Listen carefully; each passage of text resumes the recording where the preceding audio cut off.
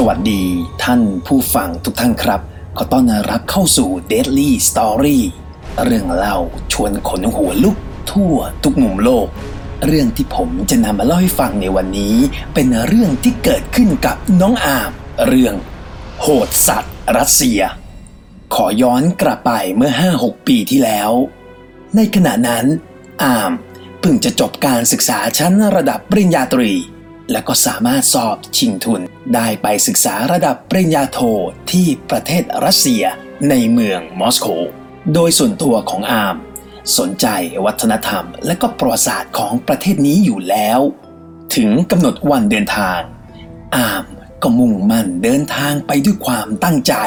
อาร์มนั้นได้วางแผนการเดินทางล่วงหน้าก่อนเปิดเทอมเอาไว้ถึง1 เดือนเต็มๆเพราะว่าต้องการไปเที่ยวและก็ทำความคุ้นเคยในเมืองที่จะอยู่ต่อไปนั่นเองพอไปถึงที่มอสโกโลกของอาร์มก็เปลี่ยนไปมันคือการเดินทางที่กว้างใหญ่สำหรับเด็กหนุ่มคนหนึ่งพอออกจากสนามบินได้ก็รีบหาทางตรงไปที่พักของมหาวิทยาลัยทันทีพอไปถึงทางหอในช่วงเวลานั้นทางมหาวิทยาลัยที่นั่นยังปิดภาคเรียนอยู่นักศึกษาที่อาศัยอยู่ในหอนั้นก็เหลืออยู่ไม่กี่คนส่วนใหญ่จะกลับบ้านของตัวเองพอติดต่อเรื่องเอกสารทั้งหมดเสร็จสิ้นอาร์มก็ได้ห้องของตัวเองตั้งอยู่ที่ชั้น 5อย่างที่บอกไปแล้วว่าช่วงเวลานั้นยังอยู่ในการปิดเทอมทำให้รูมเมทของอาร์มที่ต้องอยู่อาศัยร่วมกันนั้นยังเดินทางมาไม่ถึงพอไปถึงห้องจัดแจงวางข้าวของเรียบร้อยเช็คทุกอย่างในห้องเสร็จอาร์มก็เดินสำรวจรอบๆบริเวณหอพักของตัวเองรวมไปถึงทางที่เดินไปมหาวิทยาลัยด้วยหลังจากนั้นก็หาซื้อของกินเล็กน้อยกลับเข้าที่พักคืนแรกในมอสโกก็ผ่านพ้นไปได้ด้วยดีเช้าวันต่อมาอาร์มก็วางแผนเอาไว้อยู่แล้วว่าวันนี้จะไปที่ไหนบ้างหนึ่งในสถานที่ที่อาร์มอยากไปก็คือย่านจัตุรัสแดงหรือที่เรียกกันว่าเรดสแควร์บริเวณนั้นเป็นสถานที่ขึ้นชื่อรวมไปถึงมีประวัติศาสตร์อันยาวนานอาร์มไปถึงก็เดินท่องเที่ยวชมเมืองด้วยความเพลิดเพลินใจตกช่วงบ่ายก็เดินเข้าไปที่บริเวณมหาวิหารเซนต์บาซิลซึ่งอยู่แถวนั้นพอดีอาร์มก็เลยแวะเข้าไปทำบุญรวมไปถึงสักการะสิ่งศักดิ์สิทธิ์ฝากเนื้อฝากตัวตามความเชื่อแบบคนไทยอาร์มเล่าให้ฟังว่าก็ไม่ได้ขออะไรมากมีเพียงแค่ขอให้อยู่ที่นี่ร่ำเรียนให้จบไวๆได้เห็นอะไรที่ไม่เคยเห็นได้เรียนรู้สิ่งแปลกๆใหม่ๆและก็ขอให้ปลอดภัยตลอดการร่ำเรียนอยู่ในดินแดนหมีขาวแห่งนี้หลังจากนั้นก็เดินเล่นไปเรื่อยจนกระทั่งใกล้ค่ำก็ขึ้นรถไฟกลับไปที่หอพักของตัวเองและก็อย่างที่หลายคนพอจะทราบกันอยู่ว่าสถานีรถไฟใต้ดินในกรุงมอสโกนั้นมีการตกแต่งที่สวยงามหลายๆที่หลายๆสถานีมีการจัดวางเรียงกระเบื้องสีแบบโมเสกเป็นรูปต่างๆไม่ว่าจะเป็นนักบุญหรือว่าเรื่องราวต่างๆในประวัติศาสตร์ที่ผ่านมาอาร์มเดินทางกลับหอพักไปก็เสพศิลปะเหล่านั้นไปด้วยในตัวจนกระทั่งต้องมาเปลี่ยนสายที่สถานีใหญ่สถานีหนึ่งอาร์มเห็นทหารหลายคนแบกของพรุงพรังมีทั้งอาวุธยุทโธปกรณ์เครื่องไม้เครื่องมือเต็มตัวกึ่งเดินกึ่งวิ่งผ่านอาร์มไปอาร์มก็มองตามเส้นทางนั้นไม่ใช่เส้นทางที่คนทั่วไปจะสามารถเข้าไปได้เพราะว่ามีทหารหลายนายยืนกั้นทางเข้าเอาไว้และคนรัสเซียทั่วไปที่เดินทางร่วมกับอาร์มนั้นก็ไม่มีใครสนใจอาร์มก็คิดว่าประเทศที่มีการปกครองแบบนี้คงเป็นเรื่องปกติของเขานั่นเองระหว่างที่อาร์มรอรถไฟอยู่นั้นก็มองเห็นทหารหลายกลุ่มหลายนายเดินผลัดเปลี่ยนหมุนเวียนเข้าออกกันอยู่บ่อยมากจนกระทั่งรถไฟสายของตัวเองมาอาร์มก็ขึ้นรถไฟกลับไปที่หอพักของตัวเองพอกลับถึงห้องของตัวเองด้วยความอ่อนเพลียจากการเดินมาทั้งวันพอล้มตัวลงไปบนเตียงได้ก็พลอยหลับไปนานเท่าไหร่ไม่รู้มารู้สึกตัวอีกทีเนื่องจากมีเสียงดังตึ๊กลักษณะเป็นวัตถุที่มีน้ำหนักหล่นลงบนพื้นอาร์มงัวเงียลุกขึ้นมาเปิดไฟในห้องมองรอบตัวไม่พบเจออะไรแต่รู้สึกได้ว่าเสียงนั้นน่าจะดังมาจากนอกห้องก็เลยเดินไปที่ประตูห้องเปิดออกไปที่ระเบียงทางเดิน ก็เจอห้องตรงข้ามเปิดประตูออกมาดูเหมือนกันคนที่เปิดประตูออกมาจากห้องตรงข้ามนั้นเป็นผู้ชายคนหนึ่งลักษณะเป็นชาวตะวันตกผมสีบรอนซ์ตาสีฟ้าชายคนนั้นเอ่ยปากกับอามก่อนว่าขอโทษด้วยที่ทำเสียงดังกลางดึกพอดีเขาตกเก้าอี้อามได้ยินแบบนั้นก็ทำได้เพียงยิ้มแล้วก็ปิดประตูกลับไปนอนต่อหลังจากนั้นอีก 2-3 วันอามก็ยังคงใช้ชีวิตท่องเที่ยวอยู่ในมอสโกด้วยความสนุกสนานแล้วก็มีอยู่เย็นวันหนึ่งอามเดินทางกลับหอพักแล้วก็พอดีมาเจอกับชายคนที่อาศัยอยู่ห้องตรงกันข้ามที่ทำเสียงดังเมื่อ 2-3 คืนที่ผ่านมา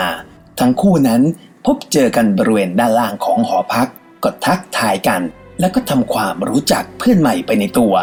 ก็ได้ความว่าชายคนนั้นเป็นชาวนอร์เวย์มาเรียนปริญญาโทที่นี่เหมือนกันแต่ว่ามาเรียนก่อนอามได้1 ปีแล้วเขามีชื่อว่านิกกี้นั้นบอกว่าตอนช่วงแรกของการปิดเทอมก็ว่าจะกลับบ้านเหมือนกันแต่ว่าเกิดปัญหานิดหน่อยก็เลยยังกลับไม่ได้ทั้งอามและนิกกี้นั้นคุยกันด้วยความถูกคอทำให้คนทั้งคู่สนิทกันด้วยความรวดเร็วนิกกี้ยังชวนอามออกไปซื้อผ้าพันคอใหม่ด้วยกันอยู่เลยเนื่องจากว่าอากาศที่กรุงมอสโกนั้นหนาวนิกกี้บอกว่าผ้าพันคอของเขานั้นเก่าแถมยังขาดแล้วด้วยแต่ว่าวันนั้นอามเพิ่งจะกลับถึงหอเพลียก็เลยขอตัวหลังจากวันนั้นเป็นต้นมาอามและนิกกี้ก็กลายเป็นพาร์ทเนอร์คู่ใหม่นิกกี้นั้นแนะนำอามหลายอย่างในการใช้ชีวิตในมหาวิทยาลัยที่นี่พาอามไปดูห้องสมุดในมหาวิทยาลัยพาไปดูห้องทะเบียนพาไปทุกที่ที่อามจำเป็นต้องใช้ชีวิตในมหาวิทยาลัยนั่นเองอามเล่าให้ฟังอีกว่าก็มีวันหนึ่งนั่งอยู่ในห้องสมุดด้วยกันกับนิกกี้ก็เลยถามนิกกี้ว่าแปลกใจเหมือนกันทำไมในกรุงมอสโกเมืองหลวงแบบนี้ช่วงนี้ก็เห็นสงบดีทำไมถึงมีทหารอยู่เต็มเมืองพกอาวุธเตรียมสู้ทุกคนโดยเฉพาะในสถานีรถไฟใต้ดินเห็นทุกวันนิกกี้ก็บอกว่าที่นี่ก็เป็นแบบนี้มานานแล้วเป็นความเคยชินมั้งหลังจากนั้นอามก็ไม่ได้สนใจเรื่องทหารอีกต่อไปอามใช้ชีวิตก่อนเปิดเทอมอยู่ที่นั่นประมาณสัก2 สัปดาห์ได้พอเข้าสู่สัปดาห์ที่3รูมเมทของอามก็เดินทางมาถึงที่หอพักนักศึกษาคนดังกล่าวนั้นเป็นชาวจีนแผ่นดินใหญ่อามก็ทำความรู้จักกับเพื่อนใหม่ที่ต้องนอนร่วมห้องเดียวกัน 2-3 วันแรกที่ชาวจีนคนนี้ย้ายเข้ามาอยู่กับอามนั้นก็ยังดูเป็นปกติดีแต่พอเข้าวันที่4อามเริ่มจับสังเกตได้ว่าสีหน้าของเพื่อนร่วมห้องคนนี้ไม่ค่อยจะสู้ดีนักแต่ก็คิดได้เพียงว่าเพื่อนนั้นอาจจะเหงาคิดถึงบ้านก็เป็นได้จนกระทั่งวันที่7เพื่อนร่วมห้องชาวจีนคนนี้ก็ปลุกอามกลางดึกอามงัวเงียตื่นขึ้นมาถามว่ามีอะไรรูมเมทชาวจีนก็พูดกับอามด้วยเสียงสั่นเครือว่าไม่ได้ยินเสียงอะไรเลยเหรออามถามกลับไปว่าเสียงที่ว่าคือเสียงอะไรรูมเมทบอกว่าเสียงดังปึ๊บตั้งแต่ย้ายเข้ามาอยู่ที่ห้องนี้เขาได้ยินทุกคืนในช่วงเวลา1:00ของทุกวันอามได้ฟังครั้งแรกก็งงแต่พอนึกขึ้นได้ว่าเสียงดังตุ๊บเหมือนเสียงที่เขาได้ยินตอนที่ย้ายเข้ามาอยู่ในช่วงแรกน่าจะดังมาจากห้องของนิกกี้ซึ่งอยู่ตรงกันข้ามก็เลยบอกกับเพื่อนชาวจีนไปว่านอนเหอะไม่มีอะไรหรอกห้องตรงข้ามแหละเขารู้จักดีเดี๋ยวพรุ่งนี้จะแนะนำให้รู้จักอีกคนเป็นเพื่อนกันชื่อนิกกี้นิสัยดีเหลือเวลาอีกแค่อาทิตย์เดียวก็เปิดเทอมแล้วรีบเตรียมตัวนอนเข้าไว้แล้วคืนนั้นก็ผ่านพ้นไปรุ่งเช้าวันต่อมาอามถูกปลุกด้วยเสียงสั่นเครือของเพื่อนร่วมห้องชาวจีนอามยังคงงัวเงียอยู่แต่ก็ถูกเพื่อนร่วมห้องนั้นลากมาที่ประตูหน้าห้องอามตกใจกับภาพเบื้องหน้าเนื่องจากมีคนเยอะแยะอยู่บริเวณหน้าห้องของเขามีเจ้าหน้าที่หลายฝ่ายของทางมหาวิทยาลัยและก็ตำรวจกำลังล้อมพื้นที่อยู่ประตูห้องตรงข้ามถูกเปิดอย่างเห็นได้ชัดอามมองเข้าไปนิกกี้นั่นเองแต่ว่าเป็นนิกกี้ที่อยู่ในสภาพแขวนคออยู่กับขื่อกลางห้องเหลือแค่เพียงหัว ถูกพันเอาไว้ด้วยผ้าพันคอผืนเก่าๆที่พื้นด้านล่างนั้นมีร่างของนิกกี้ซึ่งไร้หัวนอนคว่ำหน้าอยู่ซึ่งดูจากสภาพแล้วศพนี้เหมือนซากศพที่เสียชีวิตมานานแล้วด้วยซ้ำทำให้เนื้อบริเวณส่วนที่ติดอยู่กับคอและร่างกายนั้นเปื่อยจนขาดออกจากกันอามเล่าว่ายืนดูภาพที่น่าหวาดกลัวนั้นนานแค่ไหนไม่ทราบได้มารู้สึกตัวอีกทีก็บนเตียงของตัวเองพร้อมด้วยตำรวจรอสอบปากคำซึ่งเจ้าหน้าที่ก็บอกว่าสอบปากคำคนบริเวณนี้เกือบหมดแล้วเหลือแค่เพียงอามเท่านั้นอามให้การทุกอย่างแบบงงงวยเจ้าหน้าที่ก็งงเพราะว่าเจ้าหน้าที่ชันสูตรพลิกศพยืนยันว่าศพของนิกกี้นั้นเสียชีวิตมาร่วมเดือนเข้าไปแล้วนาทีนั้นอามเริ่มเข้าใจแล้วว่าเสียงตุ๊บที่ได้ยินครั้งแรกนั้นคือเสียงอะไรและรูมเมทชาวจีนที่นอนด้วยกันได้ยินทุกคืนนั่นคือเสียงจากห้องนิกกี้นั่นเองอามย้อนระลึกถึงคำพูดของนิกกี้ได้ว่าช่วงปิดเทอมแรกๆก็อยากกลับบ้านแต่ว่าติดปัญหาบางอย่างกลับไม่ได้ตอนนี้อามเข้าใจทุกอย่างแล้วเรื่องคดีความขอละเอาไว้ตรงนี้ก่อนอามยังมาทราบภายหลังอีกว่าภาพที่อามเห็นบรรดาเหล่าทหารแบกอาวุธยุทโธปกรณ์เดินไปเดินมากึ่งวิ่งกึ่งเดินบริเวณสถานีรถไฟใต้ดินนั้นมันไม่มีอยู่จริงเนื่องจากว่าสถานีใหญ่ที่เอาไว้เปลี่ยนรถไฟนั้นตรงอุโมงค์ที่อามเห็นว่าเป็นช่องทางเดินเข้าไปและมีทหารเฝ้าอยู่ด้านหน้านั้นถูกก่อกำแพงปิดกั้นด้วยกระเบื้องสีโมเสกเอาไว้เต็มไปหมดอุโมงค์ที่อามเคยเห็นเคยมีเกิดขึ้นและก็ถูกปิดตายไปหลังจากจบสงครามโลกครั้งที่2นั่นเองอามระลึกเรื่องราวทุกอย่างประติดประต่อได้ว่าวันแรกๆที่มาถึง